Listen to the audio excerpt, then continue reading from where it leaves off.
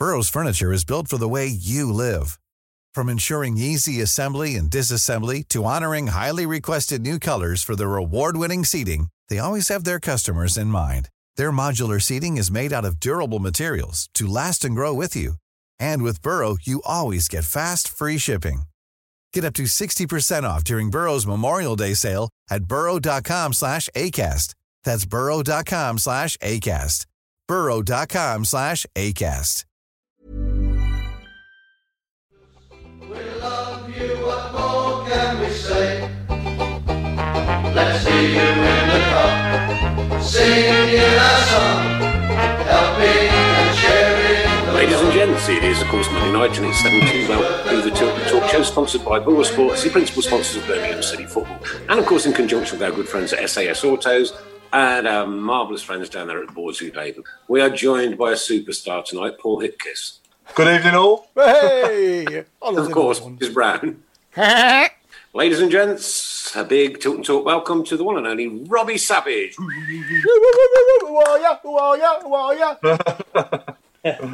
Robbie, thanks ever so much for giving your time up on a Monday night. What we decided to do with the Tilton Talk shows, we tell all our guests every week, is that throughout the pandemic, to keep in touch with all our fans and supporters and to keep everybody in contact with each other, we decided that we would do an hour show every Monday where we normally congregate in Birmingham and do it live from the studio. We're doing it through Zoom. Zooming it back to Chris, and Chris is doing all the magic work there and putting it. It's like he works for the BBC almost. It's incredible, isn't it? I know. I think it's great, Nick. I think it's great, especially in these unprecedented times, that making people tune in and talking to people, and talking to friends, talking to colleagues, talking to family members. Mental health and anxiety absolutely, and loneliness at this time of our lives is huge. So it's a great thing you're doing. That's why I wanted to come on, and just help. Talk to people, because it really, really helps. So if you're struggling, just make sure you talk to people. It's a great thing that you do. You know what? We say that most weeks as well. We always do a mental health awareness thing every week, just to make sure that people are talking to each other. Communicate, whether it's on Facebook, whether it's picking up the phone, whether it's on Zoom. There are so many ways that we can message and communicate with each other now. And we're blessed to have this, because what would it be like if we didn't? My goodness me, you'd just be like pulling your hair out, wouldn't you? And talking about hair. During lockdown, this is the only time mine's been longer than yours, mate. I've got mine in the famous ponytail. Believe it or not, it's still there, it's still going. So I'm very fortunate. Talking about mental health. I lost my father. At 63 to Alzheimer's. And he'll never forget the days. Watching me at the Blues. He used to go to the pub on the corner every single home game. What was the pub on the corner called? The George, yeah. And he became his, superstar in his own right in there, because he was so proud to tell people he was my father. Never missed a game for 20 odd years. So, obviously I've dearly missed, but that's why, mental health. I'm an ambassador for Alzheimer's, so it's close to my heart. Yeah, I lost my dad through dementia about 6 or so years ago, and he's got a Birmingham City sign on the wall with his name on it and date of birth and death. So. Yeah, it's lovely. In my little museum to the Blues. I'm sure you're in there somewhere, Robbie. I should be, because I was one of the best ever players. Okay, you know what? But there's nothing like a Birmingham City fan. They've got a great sense of humour. They've got a great togetherness. They've got a great family attitude as far as each other are concerned. And I tell you what, the people that have looked out for me and the people that I've looked out for has astounded me throughout this lockdown. It's been absolutely superb, brilliant. Yeah. And if there's anybody out there that does want to talk, I'm available 24/7, 7 days a week, apart from when I'm drunk. Which is most times. Because I'll just teach you to drink more. Do you want to get straight with the questions? The first of the questions, which is probably the most controversial one, but we're going to ask it anyway, Robbie. First of the questions was from who? Right, so shall we get the two most asked questions out of the way? Because if I had £5 for every time someone asked this question, I'll probably have a house as big as yours now, Robert. First and foremost, this is multiple people asking these questions, so there's no point mentioning anyone's name, because it'll probably take me longer to read them out. So, first question is, what did you say to Dion Dublin? Well, I played with Dion Dublin, in Manchester United reserves. He was coming back from a leg break, I think he was, and I was pushing to try and get into the reserves, and I got my opportunity and played up front with Dion Dublin, and we played at Wolves. and I scored 2 in a 3-2 win. I think Dion scored as well. So I was really close to Dion.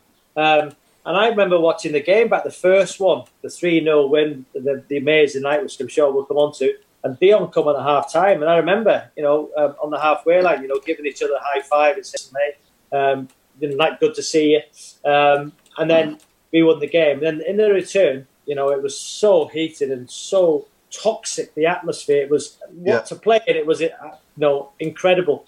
And then, I see, doesn't matter if your mates, as soon as you cross that white line, it was my brother. I'd smash into him in a tackle, because I wanted to win for the Blues, and Dion obviously wanted to win as much for Villa, and I, in that game, I remember I received the ball on the half turn. I seen Dion flying in, and so I just jumped, knowing there was going to be contact, and he's come in with it. Listen, I thought the challenge on itself was a red, and as I got up, I just what on earth are you doing? Like, in no uncertain terms, and he just lost it, and it was just as simple as that, and I just couldn't believe, someone of his experience in such a game would lose it in that way. And, it's for all there to see. Mark Halsey was the ref, a straight red, but, we've talked since, we work together now on one TV channel, and everything's fine. He doesn't live too far away from me, but, I was just shocked, and, the way DM reacted in such a huge game. Just goes to show, though, big occasions, no matter how much experience you have, can get the better of some people. On that night, in my opinion, it got the better of Dion. Yeah. Do you think it was the atmosphere that caused that? Because it was past electric. It was. Listen, those games where I know my career, what it meant to the fans. So many years back, wasn't it, the first one? And I see it on TV the other night when the fans were on the pitch, and Peter Ancombe and the ball going under his foot, which was to this day, I still don't know if he touched it, but I was over. I don't think he did. I was over to the line and said he definitely touched it. Why would? And then I was of course he did. Yeah, but the scenes to be victorious in those two games, and my record for the Blues, I like winding Villa fans up, was I never lost to Villa my time in the Blues. Probably a more satisfying game for me was the 2-2 draw when we were 2-0 down, and then still got the 94th minute. I remember Lee Hendry, who I went on to play with at Derby, I think he'd done a Villa podcast and was saying that he liked smashing into me. That's, if he could get near me, in those games. I think he got took off in that one, and he was going down the tunnel and we were losing. I thought we were going to get beat. And then did Mikel Forsell get the first, or was it Clinton who got the first on the edge of the box? He rolls. Mikel. Yeah, Forsell. Clinton got the first one in the first game. And then Stern jumped back post. I remember. I thought he missed. It was like, I thought he did it over the bar, but when it went 94th minute, Villa Park, we were 2-0 down. That for me was incredible. Yeah, absolutely. And then the second most asked question, obviously, is about the move to Blackburn, and obviously how that went about, and obviously, obviously people just asking, if you've got any regrets there at all. Yeah, I do regret the way I handled it. I mean, my son's 17 now, and he's a scholar at Manchester United, and would I tell him to act in the way I did? No. I would be very angry with him if he did. I remember, so to cut a long story short, I just signed a new contract, 4 years. I believed I deserved that contract because, Christophe Dugree, who was amazing, by the way, come to the club, and, he was absolutely brilliant, as you guys will say, in that season when he helped keep us up. He was that good. He finished second in Player of the Year to me that year. I like the way you get that in. I'm just stating facts in this situation. So when I signed a new 4-year contract, Steve Bruce was who was brilliant for me, absolutely brilliant. Mark Bowen, Keith Burchin, all brilliant. Benno was a great man, and I signed the contract. And then obviously Mark Hughes, when Mark Hughes was manager of Wales, he was my hero, he was my idol. When I was a youngster at Manchester United, he gave me a lift home to my mother and father's house in a half-term holiday in his Porsche. And I'll never forget that, because my dad couldn't make it. So he dropped me off. Imagine your hero at such a young age taking you home, dropping you off because he didn't live far away. And my hero, I had pictures of Mark Hughes on my wall growing up, Wales icon. And then he's a manager for Wales. And I remember he said, you know, if I ever get a club management job, Sav, I'll try and make you my first signing, you know. And obviously then he got the Blackburn Rovers job. And I remember in a Wales camp saying, you know, you're going to get the Blackburn job. Will you sign me? You know, even though I was still at Birmingham. But in that time, I had Everton who were trying to sign me. David Moyes. I think they put a £3 million bid in, which I think the Blues turned down. So at this point, I went to see the gaffer, Brucey, and said, listen, Brucey, I want to go. I know I've just had a new contract, but Mark is my hero, is my idol, and I want to go and sign for Blackburn.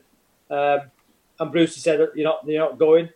And I understood it because, you know, I was, in my opinion, I was a very effective player for that Blue side. You know, not the most gifted, but I tell you what, my sheer hard work, and I watched that game back, as I keep alluding to, and the amount of ground I covered, and I'd give everything for that Blue shirt. And so I know why Brucey wanted to keep me. But then, obviously, I remember we went to Fulham, do you remember? And I scored a volley. We won 3-2 against Fulham. Yeah.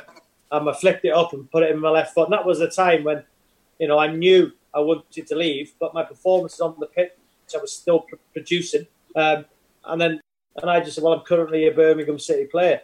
And for me, when I hear players saying that now in an interview, well, I'm still an ex-player, which I was a Birmingham player. I know it deep.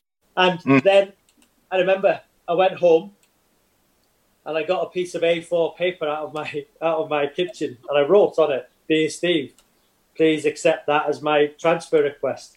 So the next day I went into the training ground, and Dwight Yorkie, I was very close to, I said, "Yorkie, I'm going to put a transfer request in." And Yorkie said, "Oh, Sav, you sure? You know, you're doing great here." I said, "No, I'm going to do it." So I went upstairs in the training ground, knocked on the door, and Brucey opened the door, and I just give him this piece of A4, like paper, and he knew. And I went down, and his face, and I said to Yorkie, "I don't think he's happy." Yorkie. So we went to the training ground, and Brucey's come out, and he's gone, getting. I went, why? You know, I've been professional. I just tell you I want to leave. I still want to play. I still give my all, but you know, I just want to leave. So I get in. Anyway, I went to see Benno, and I was upset because I didn't think he would react like that. I don't know what I thought, how he would react. I went home. Next day I went in again, and I was allowed to train. And I remember I thought, okay, the ball come to me in training. This is where I was wrong. The ball come to me in training, and I just smashed it like 60 yards. People might say that was normal, out of play. Brucey said, get in. And from that minute on, he knew he'd lost me because I was disruptive, wrongly. You know, my teammates, because in the dressing room I was, you know, I'm sure the lads who have been on here will say that, you know, Dave Horse, I believed I was a great influence on that dressing room through my style of play and through as a character. And Brucey knew that. And from that minute on, I think he knew he lost me. And obviously, Mr. Gould and Mr. Sullivan didn't want to let me go. And then I was made to play in the reserves at Solihull. I remember. I think it was the biggest crowd Solihull that reserve team's ever had. And it was a horrible night, you know, and I understand the fans' frustration. I'd let them down. You know, it's a proper football club whose fans, you know, will save their money to go and support the Blues every weekend, home and away. And I let them down. I know I did, but I had no other option because the way I was playing and the way, you know, the Blues fans and the manager thought of me, I was never going to be allowed to leave because I was that influential. So I thought, I've got to be disruptive to go. But I never once said, I don't want to play. I think he left me out of a game, and I was in the stand watching a game. I think it was against Charlton on a Monday night. And I was ready to play. I was ready to play, and I would have given my all, like I did at Fulham, when I knew I was wanting to go, but I scored a worldie. So I let everybody down. I let Brucey down. You know, there's nothing more I would have liked on my old clubs is to go back and walk on the pitch at half-time and get adulation for my time at those clubs. But I know that Leicester, I can't do that because when I signed for Birmingham, people say I kissed the Birmingham badge. When I went to the way I left Birmingham and when I scored for Blackburn, I went, running round. People said I should have celebrated. So those two. I don't agree with that. You've got to celebrate a goal. If you score a goal, you've got to celebrate it. But it was the way it was. It was not soon after, and it was really still fresh in people's minds the way I conducted myself. And I was wrong.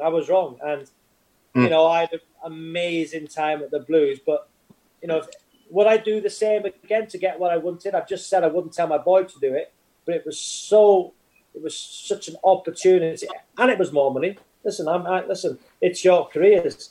It was more money. I think it was about £10,000 a week more, which is life-changing amount of money for anybody. And it was closer to mum and dad. I've just said that.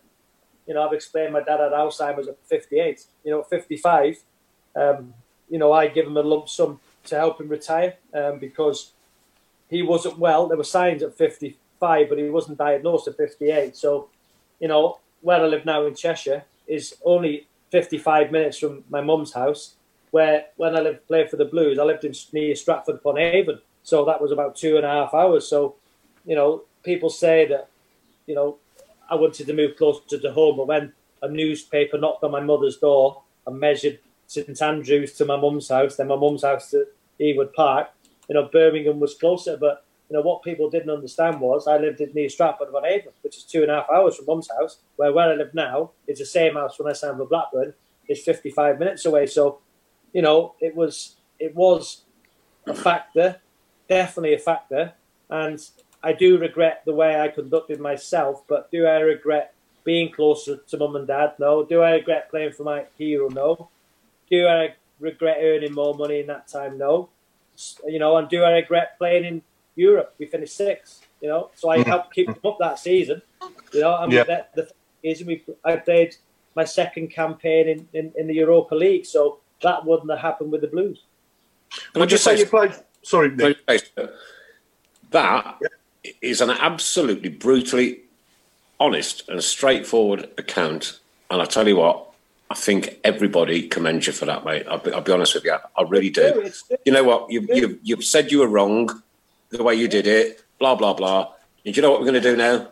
We're going to move on to another subject because I tell you what, that's cleared it up. Yeah, it's all done and dusted now. Yeah, absolutely. Would you say you played your best football of your career for us, Robbie? I was effective. I was effective for Leicester. I was effective for the Blues. I was very effective for Blackburn as well because, I worked with some great managers, Brucey, Mark Hughes, Nigel Clough. I started with Sir Alex, Eric Harrison, for me, an incredible youth coach. Who else have I worked for? Martin O'Neill. Yeah, Martin O'Neill, exactly. Martin O'Neill. The names, O'Neill, Clough, started with Sir Alex Ferguson. I know he didn't manage me, but he overseen it. Clough. So I played different types of football wherever I went, in terms of Leicester. I was started as a wing back, a more aggressive set midfielder. The Blues, I liked when people doubted me. And I remember, I'm sure Tom Ross, who probably asked the question, I remember the first interview I'd done with Tom, when he said to Steve, I think, why are you signing him? And I remember, saying to Tom in the first interview, you don't rate me, do you? Or something like that, those words. And I said, just watch me and I will prove you wrong. Because I believed in I wouldn't say ability, I would say I believed in my character and my influence on the pitch on a team. I remember a game we played against Middlesbrough on TV on a Monday night, I think, and it was 0-0. And I remember there's a famous picture of me and Danny Mills. I went to smash him, missed everything. It was 0-0, and he grabbed me by the throat. But the game was nothing in it. It was just dull. There was no atmosphere, and that was about the 20-something minute. And I remember something needs to happen here. So in my head, I thought, right, I'm just going to go and smash everything. I don't care if I get a yellow card. If I get a red, I'm just going to smash everything. Missed everything. And, Danny grabbed me by the scruff of the neck. That moment, the crowd lifted. We got a quick free kick. I about 5 minutes later, I put it down, we scored, then I whipped one in the top corner. So, my influence, my effect on the Blues in that period, I believe, was instrumental. And, I always laugh and joke, and, Mr. Gould and Mr. Sullivan were great with me. And I always said to Mr. Sullivan in the Player of the Year dues, when I won most of them, I must be your favourite. I must be your favourite ever Blues player. I think I was close behind. I think Trevor Francis, and I think it was me. So, it was a great time for me, a great time, and I do regret it. I do regret it because we're over that now. A wonderful time. I do. I'm honest. Yeah, we're over it. I could really say I'm not bothered, but it does really, now say to my boys, let's go and watch Birmingham in a big game, and go on the pitch at half time, and not because I want people to applaud me, but just to say sorry and say, listen, I made a mistake. Everybody made a mistake. You've done it. You've done it. That time, I give every game. I give absolutely everything. There was one game with, I think it was, have I said it? Was it for Leicester, Birmingham, Newcastle away? I think it was Leicester when was it Leicester? I can't remember when I wasn't at full tilt. But every other game, I give everything I got. Yeah, absolutely. Now, you mentioned Paul Devlin earlier. Paul Devlin's asked me to ask you. Well, Paul Devlin's basically said, ask Sab about when I used to get him in the death choke when we used to room together on away trips. He'd always want to wrestle most of the time, and most of the time he'd be naked. It always ended in choking him out. But Dave, my roommate, great. Listen, one of the reasons that squad was so good. When household names, like in that first game against Villa, they were household names. We went, you look at Sheffield United now in the Premier League. They're very similar to us. Work their way through divisions, not household names, but become stars because of what their attitude, their application, their character, their desire. And our Birmingham team was like that. Dev, the Horse, Benno in goal, Damien Johnson, Percy and Brian Hughes, and then we signed Clinton. But there was my roomie, and great character, underrated, great on the right hand side. But yeah, we used to wrestle every Friday night. But because Dev was stronger than me, not now, but because he was stronger than me, he used to let the rule was that after dinner, he would let me have the first 10 seconds to get him in a hold, but he'd always get out. But honestly, some Friday nights before a game, we'd be wrestling for about an hour. We would be dripping in sweat, curtains hanging over the wall, beds everywhere, cuts and bruises. From Friday nights, me and Dev wrestling, but true story. Brilliant. So a few of our viewers now are asking a few questions. So Stephen Gill's asking, what was your favourite goal for Blues? And who was the easiest to wind up in the squad that you obviously from your time? Oh, they were all easy to wind up. I remember, Nickel Vasson. We had a coming together in the training ground in the dressing room because I used to listen. Any weakness in somebody in the first team, I was always there for the youth team and encourage them and help them. I'm involved in grassroots now. I've got part of an academy, and I'm always encouraging the youngsters and whenever they train with the first team. But the first team members, I would always wind up. Any little sign of a weakness, I would be on it. And Nickel, I think we played away from home, and he was struggling to get the ball over the halfway line with his kicking. He's a good goalkeeper, fantastic goalkeeper. But I was like, any chance you could throw? So as I stood up, my head, unfortunately, went into his chin, and I think I cut his lip. And Brucey called us into the office, and I was wide, even going up to see Brucey because he'd heard we had a coming together. But I was saying, listen, he's not going to let me go. I'm his best player. You might. Listen, I'm just going to say, me or you. Me or you. He's got to leave. Won't be me. Even going up the stairs, winding him up. And so I was always winding them up. And, Clinton, everybody, Dev, but the Horse. I remember Horse when I played against Fulham in the Cup for Leicester on penalties. We beat them to go to the final. I think it was the quarter final. We beat them in at Filbert Street. We were 2-0 down. We equalised. Went to extra time, 2-2. Went to penalties. I remember I took one before Horse, And as I'm walking back to the centre circle, Horse was walking towards me. And as he's walked past me, because I knew he used to be a builder, didn't he? I said to him, when you miss this, Horse, you can come and build me a patio. And he was raging. And when I signed for the Blues, the first thing I bumped into was the Horse, and he reminded me, because he was a strong boy. But what a character. Fantastic. The third goal against Villa, that was a Horse, very similar to myself, underrated, work ethic, desire, but what a squad and what characters we had. But I would wind every single one of them. Paul Devlin has just says, Sav, you're out of his weight division now. Yeah, I've not seen Dev in a while, but I'm in the gym every day, so I suggest we do a celebrity Tilton show wrestling match, me and Dev, but it wouldn't last long. I'd just throw it in. Do it for charity. We'll do it for charity. He's a great lad. Yeah, he's a good lad. All the guys I played with, all the guys, that squad was, as I said, it reminds me of Sheffield United, because Dev was at Sheffield United, wasn't he? It just reminds me of no superstars, and that game against Villa, was that in full glory where, was it Olive Melberg that said, I don't even know who they are or something? There's some quote, and I said it in the interview after when I won Man of the Match. Go on, say it again, Nick. Didn't somebody pin that up in their dressing room? Yeah, Brucey pinned it up. And it was just silly, especially it was ahead of that game where, Olive Melberg was a wonderful player, as most of the Villa players were.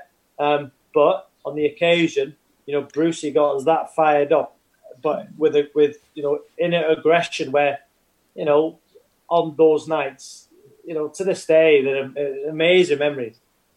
Yeah. Was that probably the best atmosphere you've ever played in, do you think?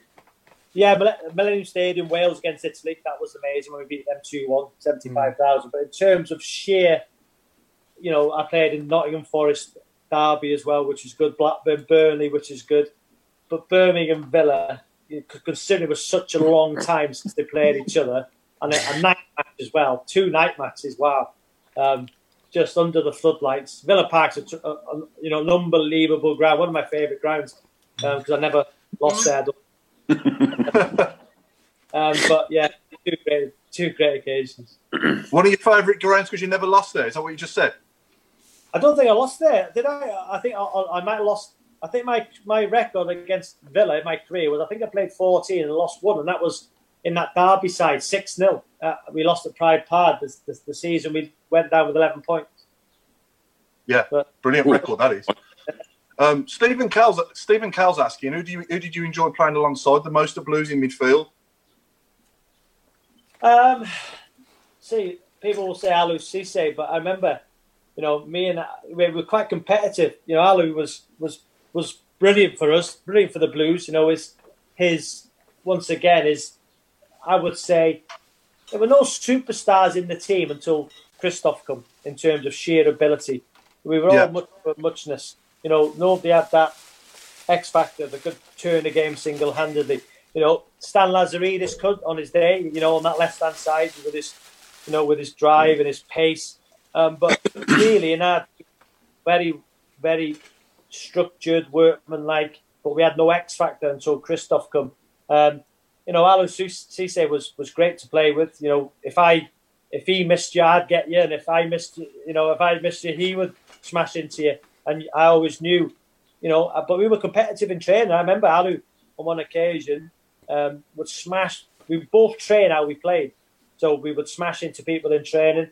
And on one occasion, I remember Brucey had to calm everybody down, and Alou smashed somebody, and I thought it was unfair, and he was not on my side. So I thought the next one, he's getting it, and I smashed into him.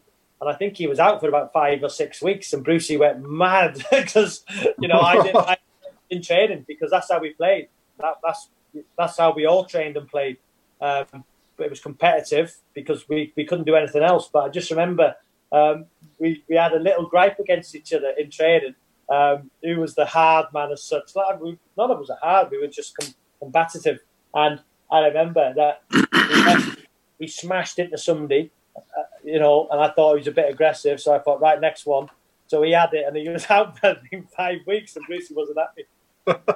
You talk about being the hard man and all this, that, and the other, but like you were quite different, really, when it came to going out with the boys and one thing or another after a game, before a game, or whenever. Yeah, I wasn't really, I wasn't, all my clubs, I wasn't a drinker, not at all, because I was of it's a short career. I worked ever so hard. When you're told you're not good enough at 19, by Manchester United, and then you go to Crewe, and all I ever wanted to do was be a footballer. Everything was my life was football. So I wanted to make sure that I give myself every opportunity to be that. And when you get told by Sir Alex at 19, you're not good enough, and then you go to Crewe, and then you're playing in the B team for a year, and then you work your way back. So I just wanted to make sure that, throughout my career, whether it was 2, 3, 4, 5, 20 years, which it turned out to be, that I would make the best of it, because there'd be plenty of time for having a glass of red wine or anything after. So I was never a drinker. When people think of me, they'll think of, the hair and, a bit flash. No, I loved cars. I loved cars. And I would say to anybody that out there that when you're earning Premier League money at a time, I was very sensible with it. But I loved cars. And, I could never have imagined driving a nice car when I was in school, watching my mates' brothers driving around in an XR2 or an XR3i. Do you know what I mean?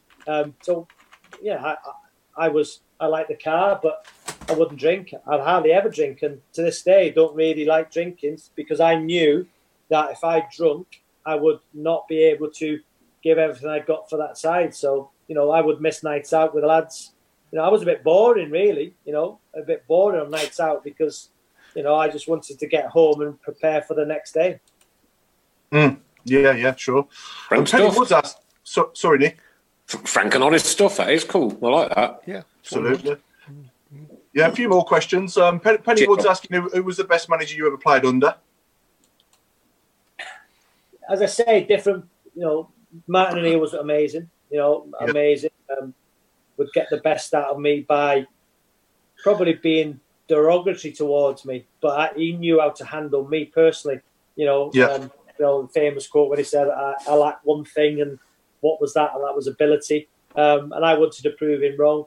Brucey was great. Brucey knew how important I was to that team and treated me that way, where I felt a bit special. Not in terms of taking, the mick out of stuff, but knew that if I had a little niggle, he'd say, just have a day off there, because I was that important to the side. So he knew how to handle me as well.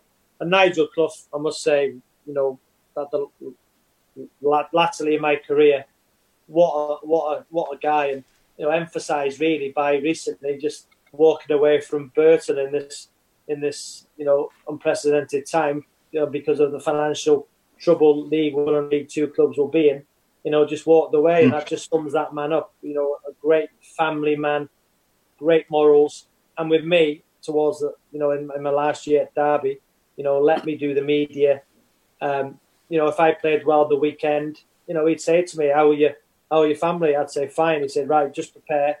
You're playing next Saturday. See you Friday. Stay at home with your family. Look after them." Just an amazing way he treated me, and I was very low at Derby when I went on loan to Brighton. It didn't work out for me in the Premier League.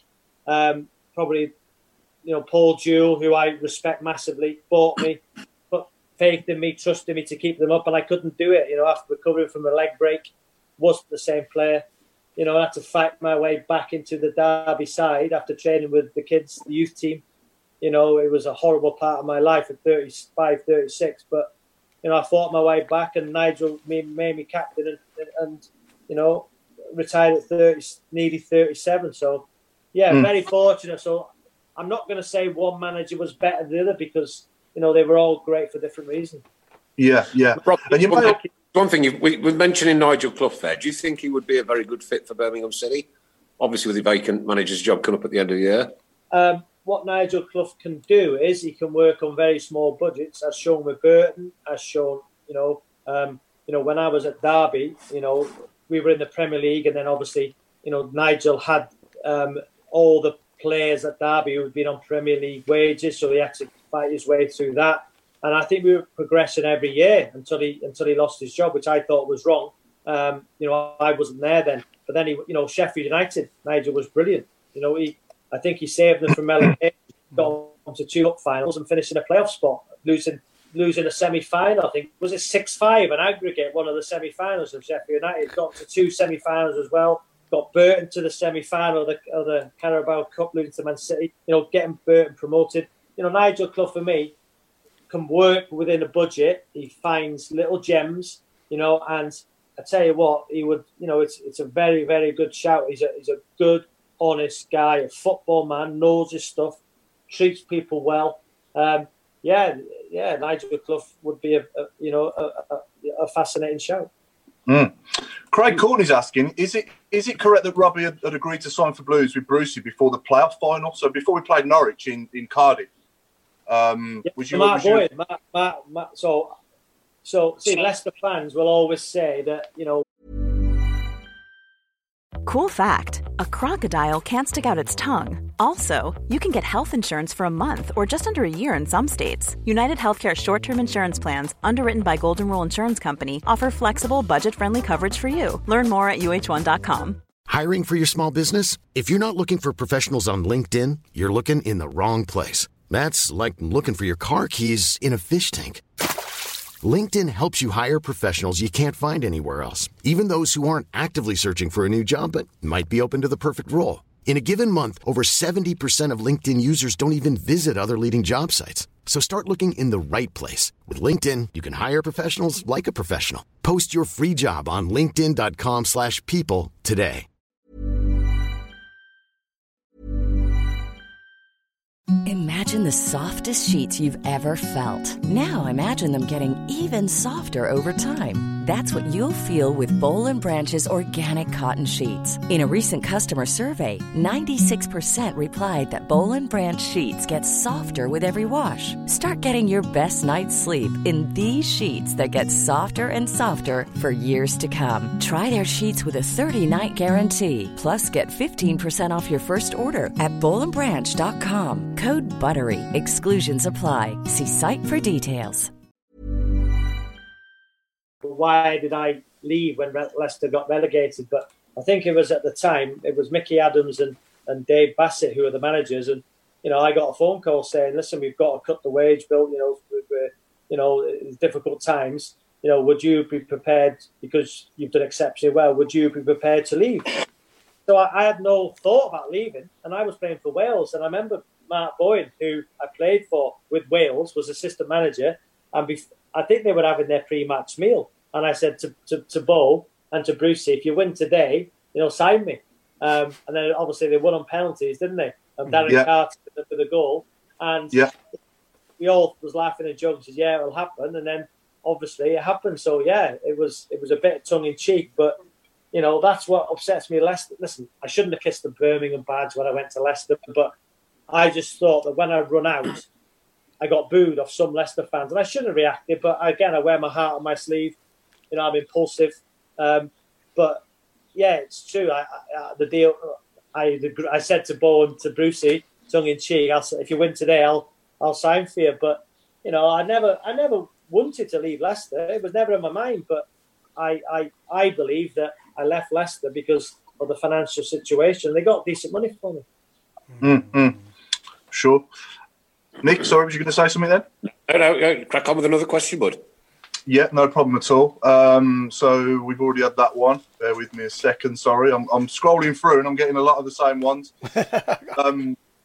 So one from me, actually. Any more good pranks you can tell us about that you haven't said? And also, as well, who had the best and worst taste in music, and who was the best and worst dresser in the squad that you was in? There was never really any music in the Blues dressing room.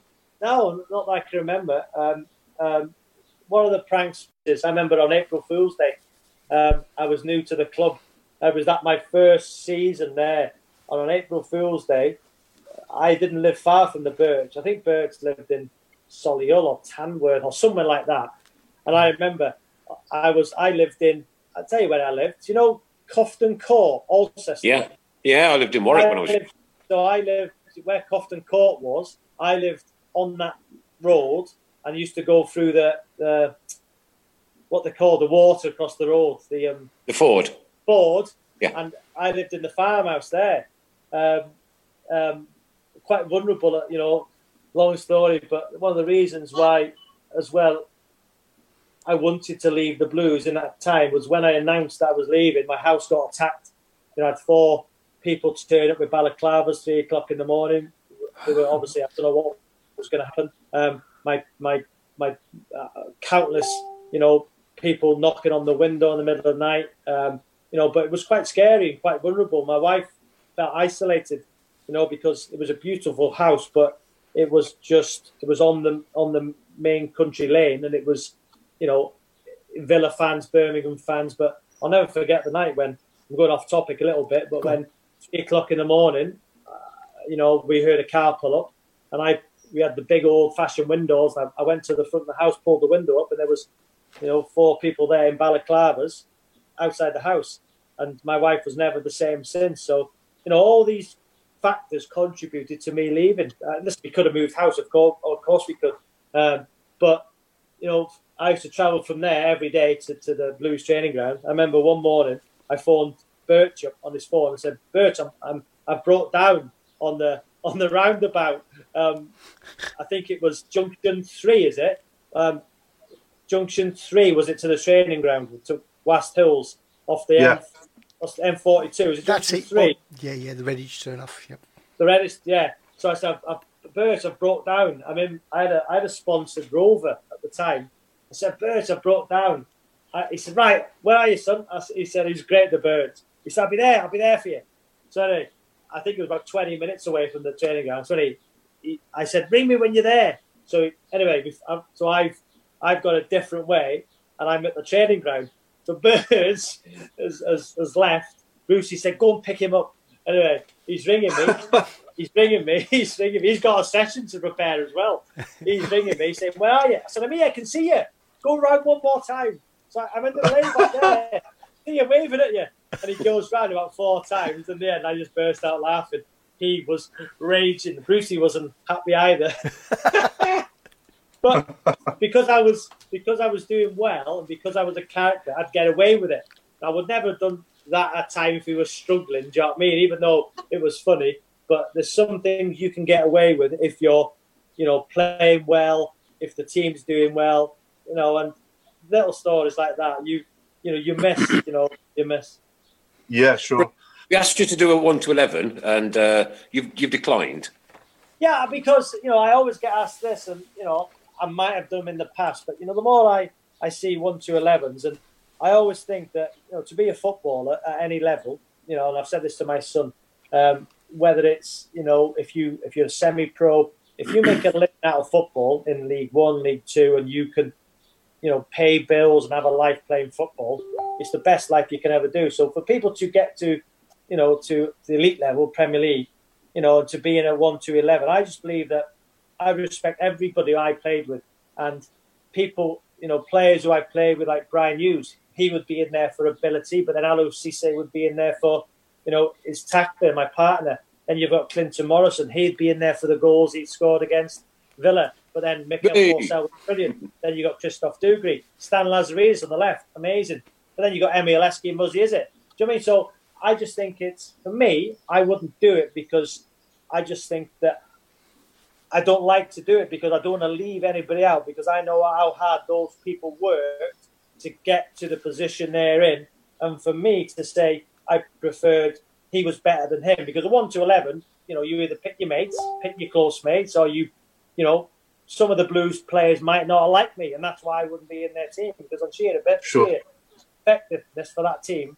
Let's be fair, I should have been in every Blues team. And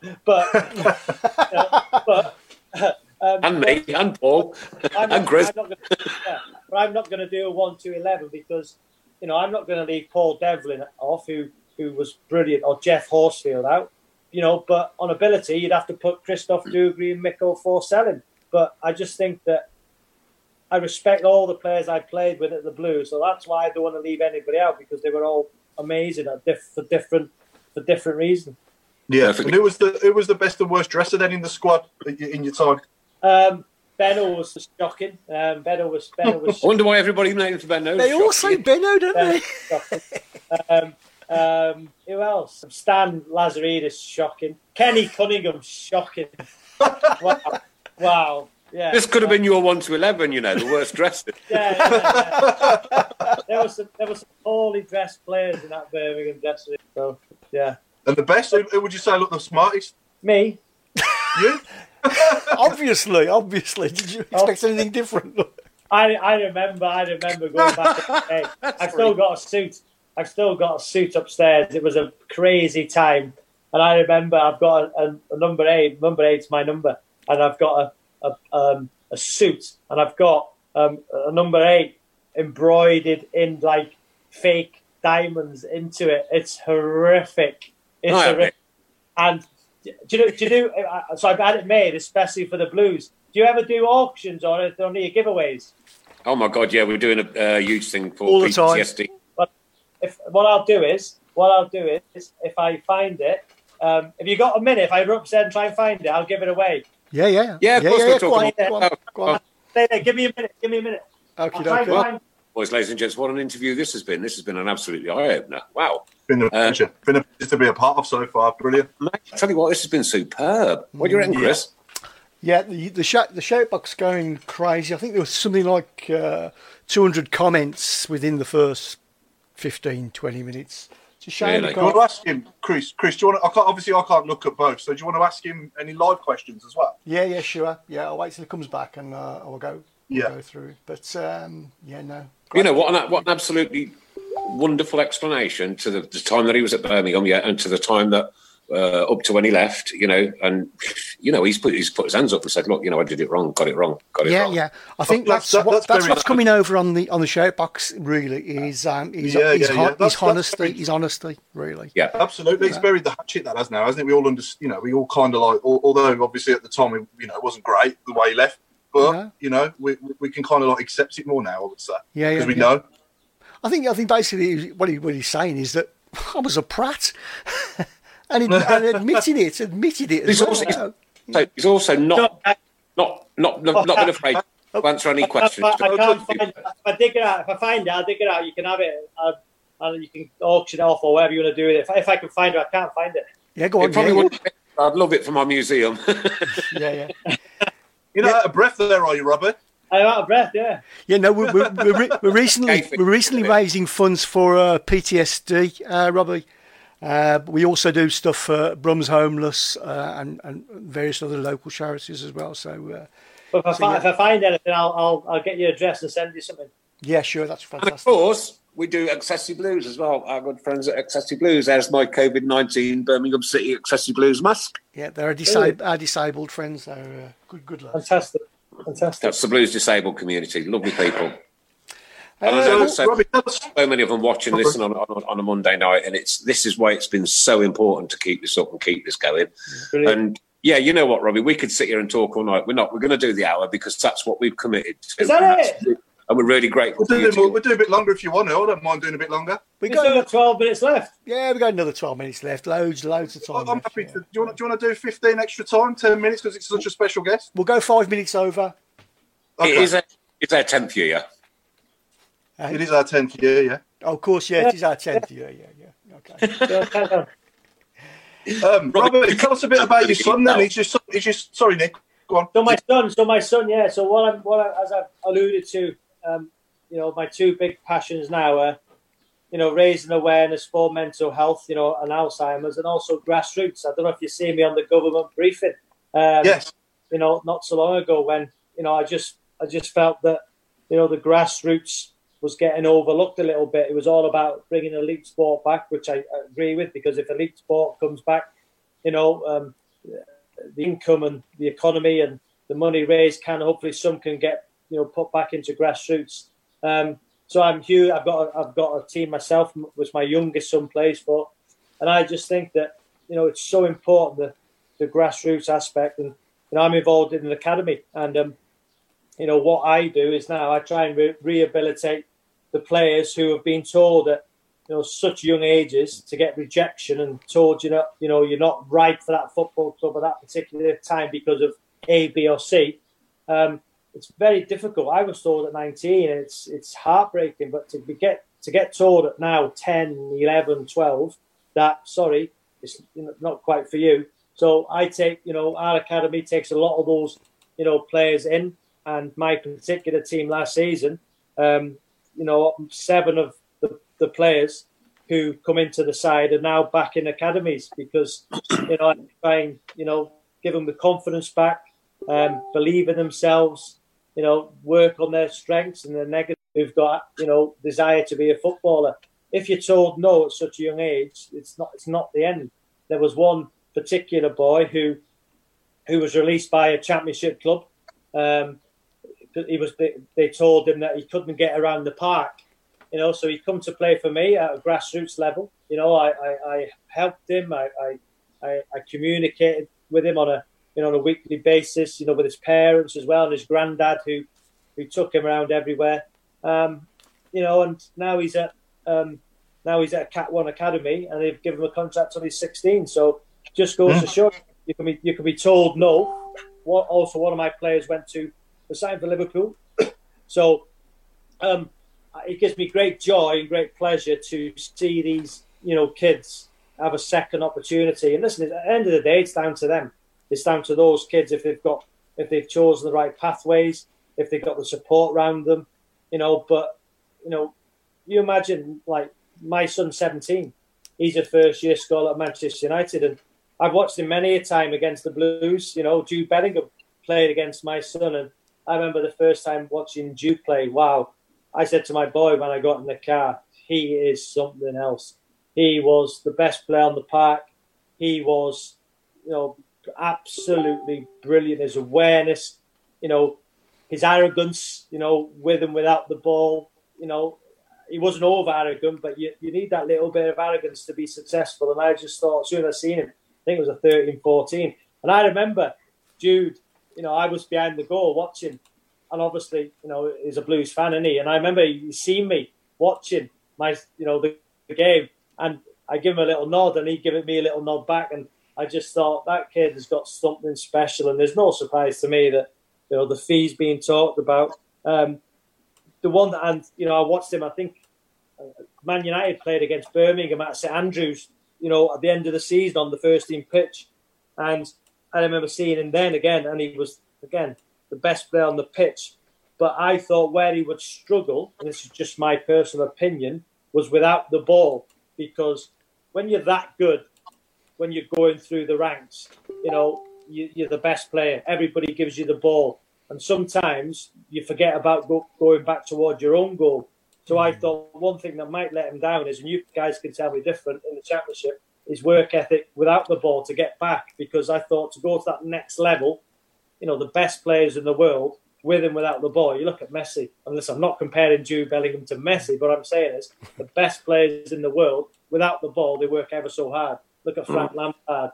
Look at Paul Scholes. But with the ball, Jude Bellingham was the best I've seen. And I've seen lots of youth football with my son going everywhere.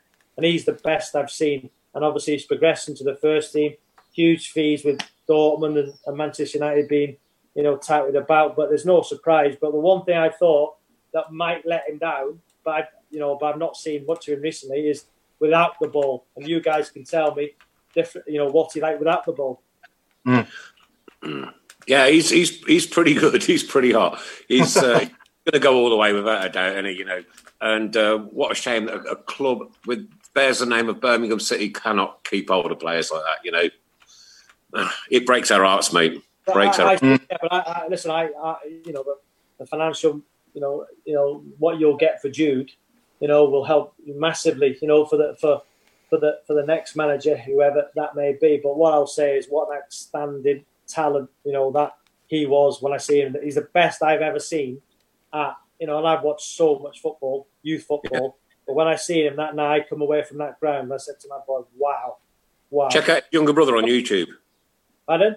Check out his younger brother on YouTube. I've seen his younger brother play. Listen, obviously another fantastic talent. And usually the younger brother will, sometimes will progress past their older sibling because, they'll get kicked more. I was a younger brother.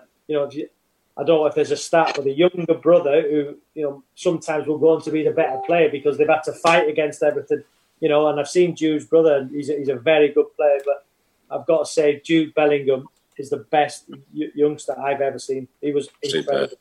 I'm going to take just a minute, Robbie, and just read a few reactions out that are coming through.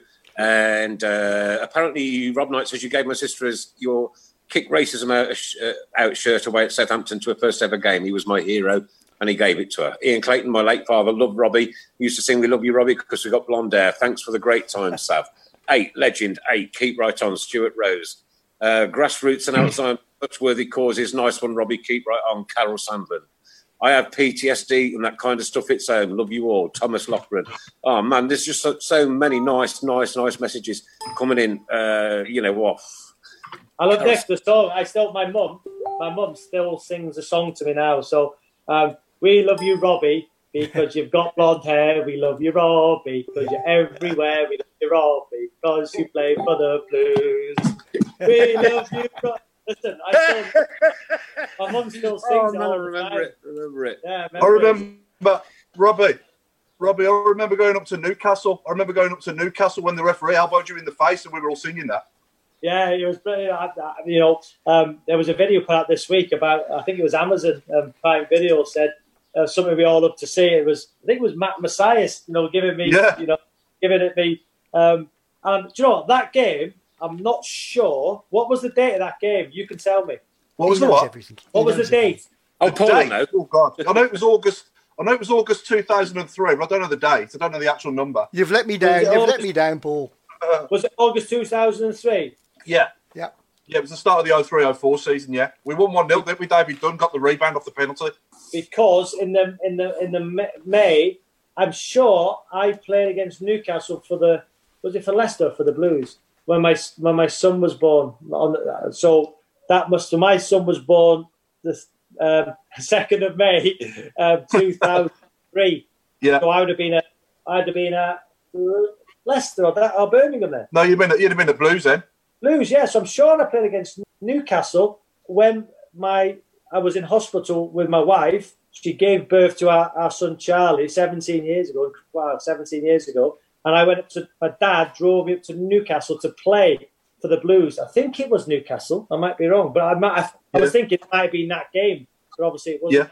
Yeah. No, sure. More messages. Edgington all the way from Queensland in Australia. Will be difficult to top this guest. You're a benchmark, Robbie. Wow. But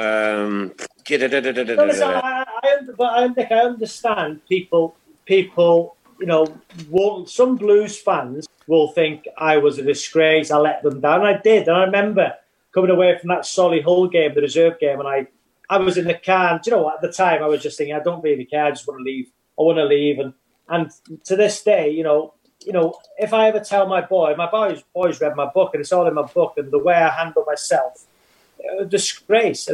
Yeah, but we dealt with that earlier. We dealt with that earlier. What's coming through now as messages of support? Tracy Hemming, love you, Robbie. Des Fox, top banana. Stephen Gill, Robbie, you're a legend. Steve Harley, Robbie, we love you because you got blonde hair. Ricky Seal, brilliant. Yes, Robbie, my love growing even more for this guy. Told you guys from Dave Quine. Robbie Savage, a Blues legend.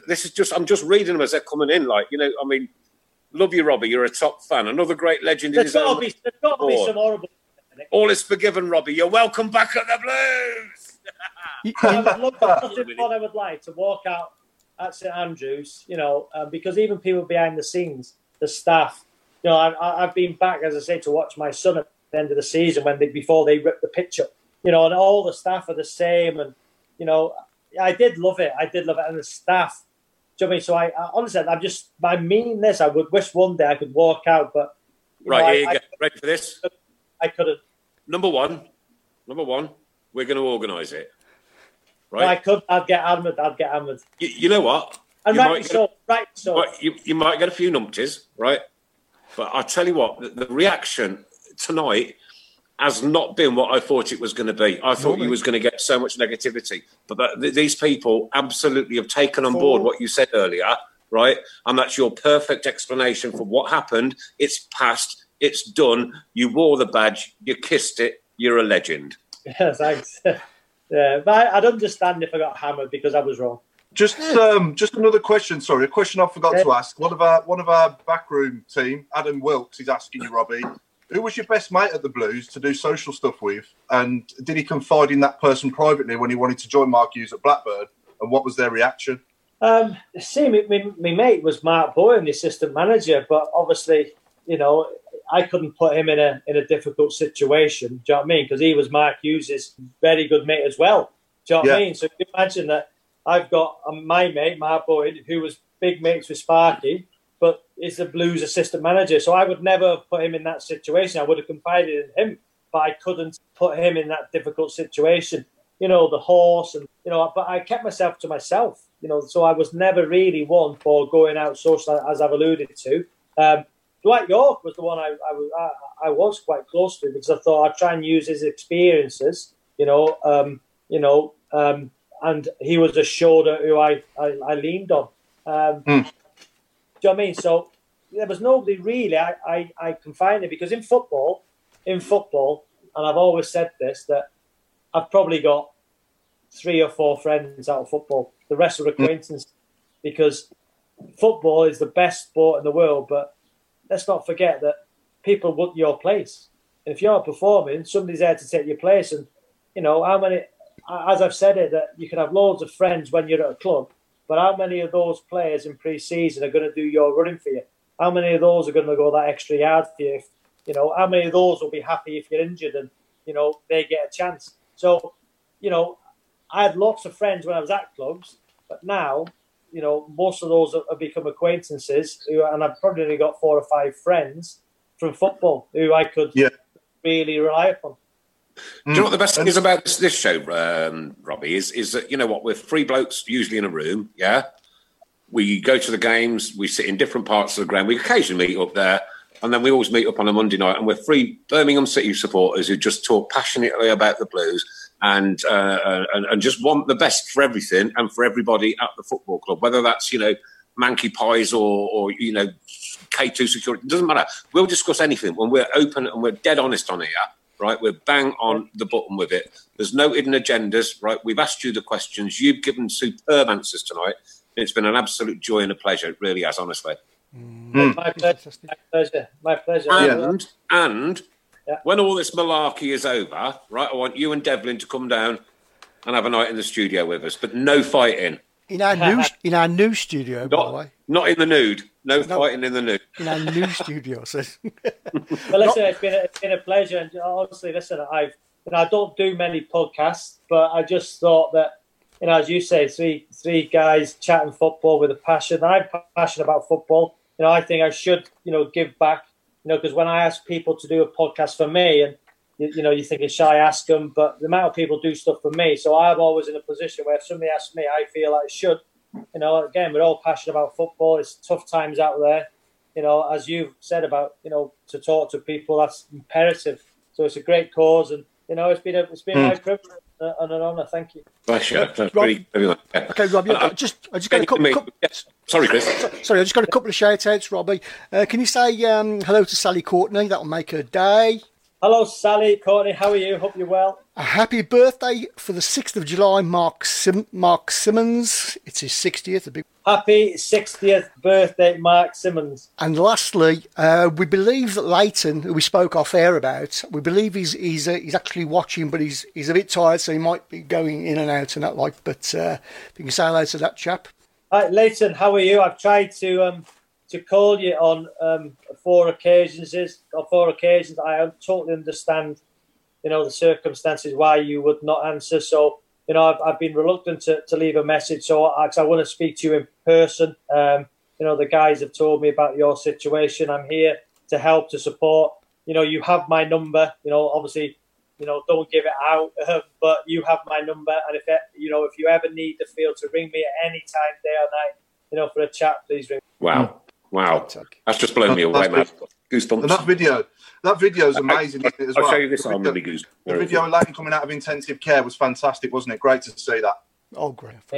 Superb. Yeah. I mean, we're aware of other people that have lost close family, relatives. Birmingham City fans have succumbed to this, and it's not over. So, and we give this message out every single week. Just do what you're being asked to do at all times, right? Whether that's your social distancing. I don't agree personally with the shops opening this week. I don't, it should have gone on for a few weeks longer. But who am I to say? I'm no scientist. It's just that I don't know. I just cannot for the life of me even imagine a second wave of this thing coming and taking more people. It's been a horrible, horrible year. Right, when the Queen said "Annus Horribilis," she had no idea, because this has been the worst year of my life without a doubt. And it hasn't affected anybody, me personally, but we do know of people that have, been taken by this cruel, evil disease, and it's indiscriminate, completely indiscriminate, and that's why you should just take so much care of what you're doing. Mm. And one very last question from me, Robbie. Who would you say is the best player you've ever played against? Steven Gerrard. I was very fortunate. I played against Pirlo, Rivaldo, Ronaldo. Keane. Oh, you're not name dropping, are you? I'm just, but Steven Gerrard was just Frank Lampard. Wow, but Steven Gerrard was incredible. He could do everything, couldn't he? I tell you what, the Blues, we had a good record against Liverpool, didn't we? I remember we went up there. I said to the winner for Darren Hand, 1-0. Yeah. I think Upson nodded it back, but you put the free kick in. That's it, the free kick. That's it. Yeah. So you That's it. And we also Upson nodded it back across the goal. I'm not being funny, Robbie. We say this every week. He's like a savant. Honestly, his memory is Do you remember one moment which probably was summed my Birmingham career up? I think it was against Liverpool at home, and it was the referee had given a drop ball in the middle of the park, and it was kicked towards the corner flag.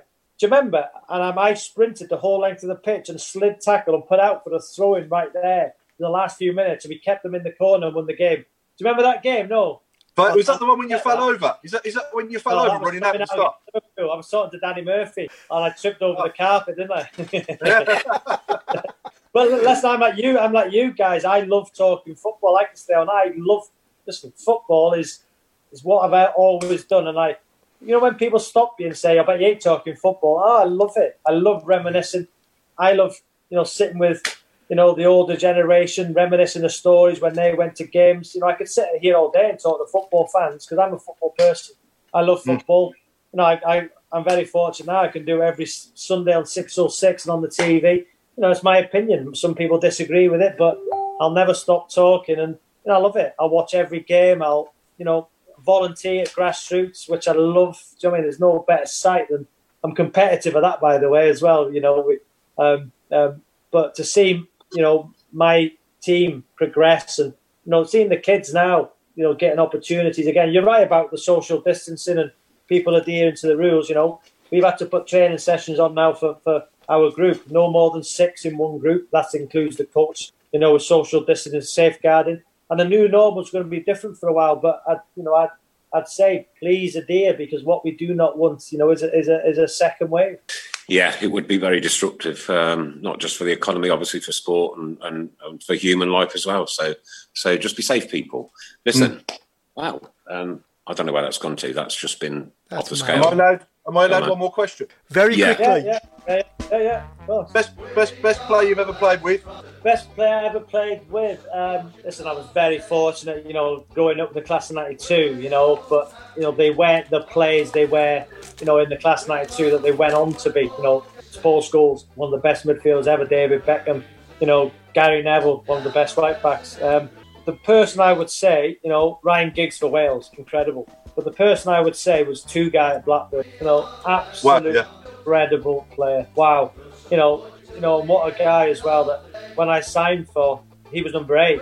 And when I signed for Blackburn in that move, the day I was at the training ground, he said, he shouted me over, you want to take my place? I said, no, I want to play with you. And he said, you want my number? I went, no, you can have my number. And he went, Sparky to the gaffer. He went, Robbie, number 8. And I went, wow. He went, yeah, really? And so he gave me number 8, and he changed his number for me. So what a guy. I went to Turkey recently to Rio Ferdinand's wedding. Just name dropping again, Nick, before you put in. And me and my wife stopped in Istanbul for the night, and Tugay organised, for us to go to a restaurant, and he turned up, and turned up, drove an hour to see us, sat with us, paid the bill at the end of the night. What a guy, an absolute legend, guy. What a player. Great player. I remember him getting a couple of worldies against us as well at St Andrews. Great. All right, bit there, Paul. I know, yeah, I'll leave it at that. Well, I'll tell you what, Sav, you know what? When you played for us, you ran your heart out. You did. You gave everything. We all know that. We all know you left under a bit of a cloud. You've put that right tonight. You've explained yourself perfectly and honestly and openly and frankly. And I think that everybody that listens to this show is going to love you because you've been an brilliant start tonight, mate. Brilliant. And amazing. I'm not too big to say, listen, I'm sorry. Yeah, nice one. No, we appreciate that. As football fans, right? And you know, if you're a football fan yourself, what team do you support? I'm a Wrexham fan. Wrexham. So you know if you're a football fan yourself, and you know if you've stood on the terraces, and if you know you've gone in the cold and the rain and the snow, and you're broken down on the way back with 2 flat tyres and one thing and another, blah blah blah. You know what it means to us, yeah. So I honestly appreciate everything you've said tonight, and you've given me goosebumps so many times on the things you've said tonight, mate. Superb stuff. Listen, guys, thank you so much, everybody. Okay, this is the Tilton Talk Show. It's Monday night. We'll be back here next Monday. Guess next Monday is Paul. Darren Carter, obviously the Norwich penalty winner, who put us into the Premier League and which gave you your opportunity for work there. Kept you employed for a couple of weeks. Ladies and gentlemen, from Paul Hipkiss. Good night, all. It's been a pleasure. From Mrs. Brown. From myself, good night and keep right on. And from Robbie Savage, the legend that is. Good night, and I'm sorry. Bless you, mate. Take care. Sharing the love.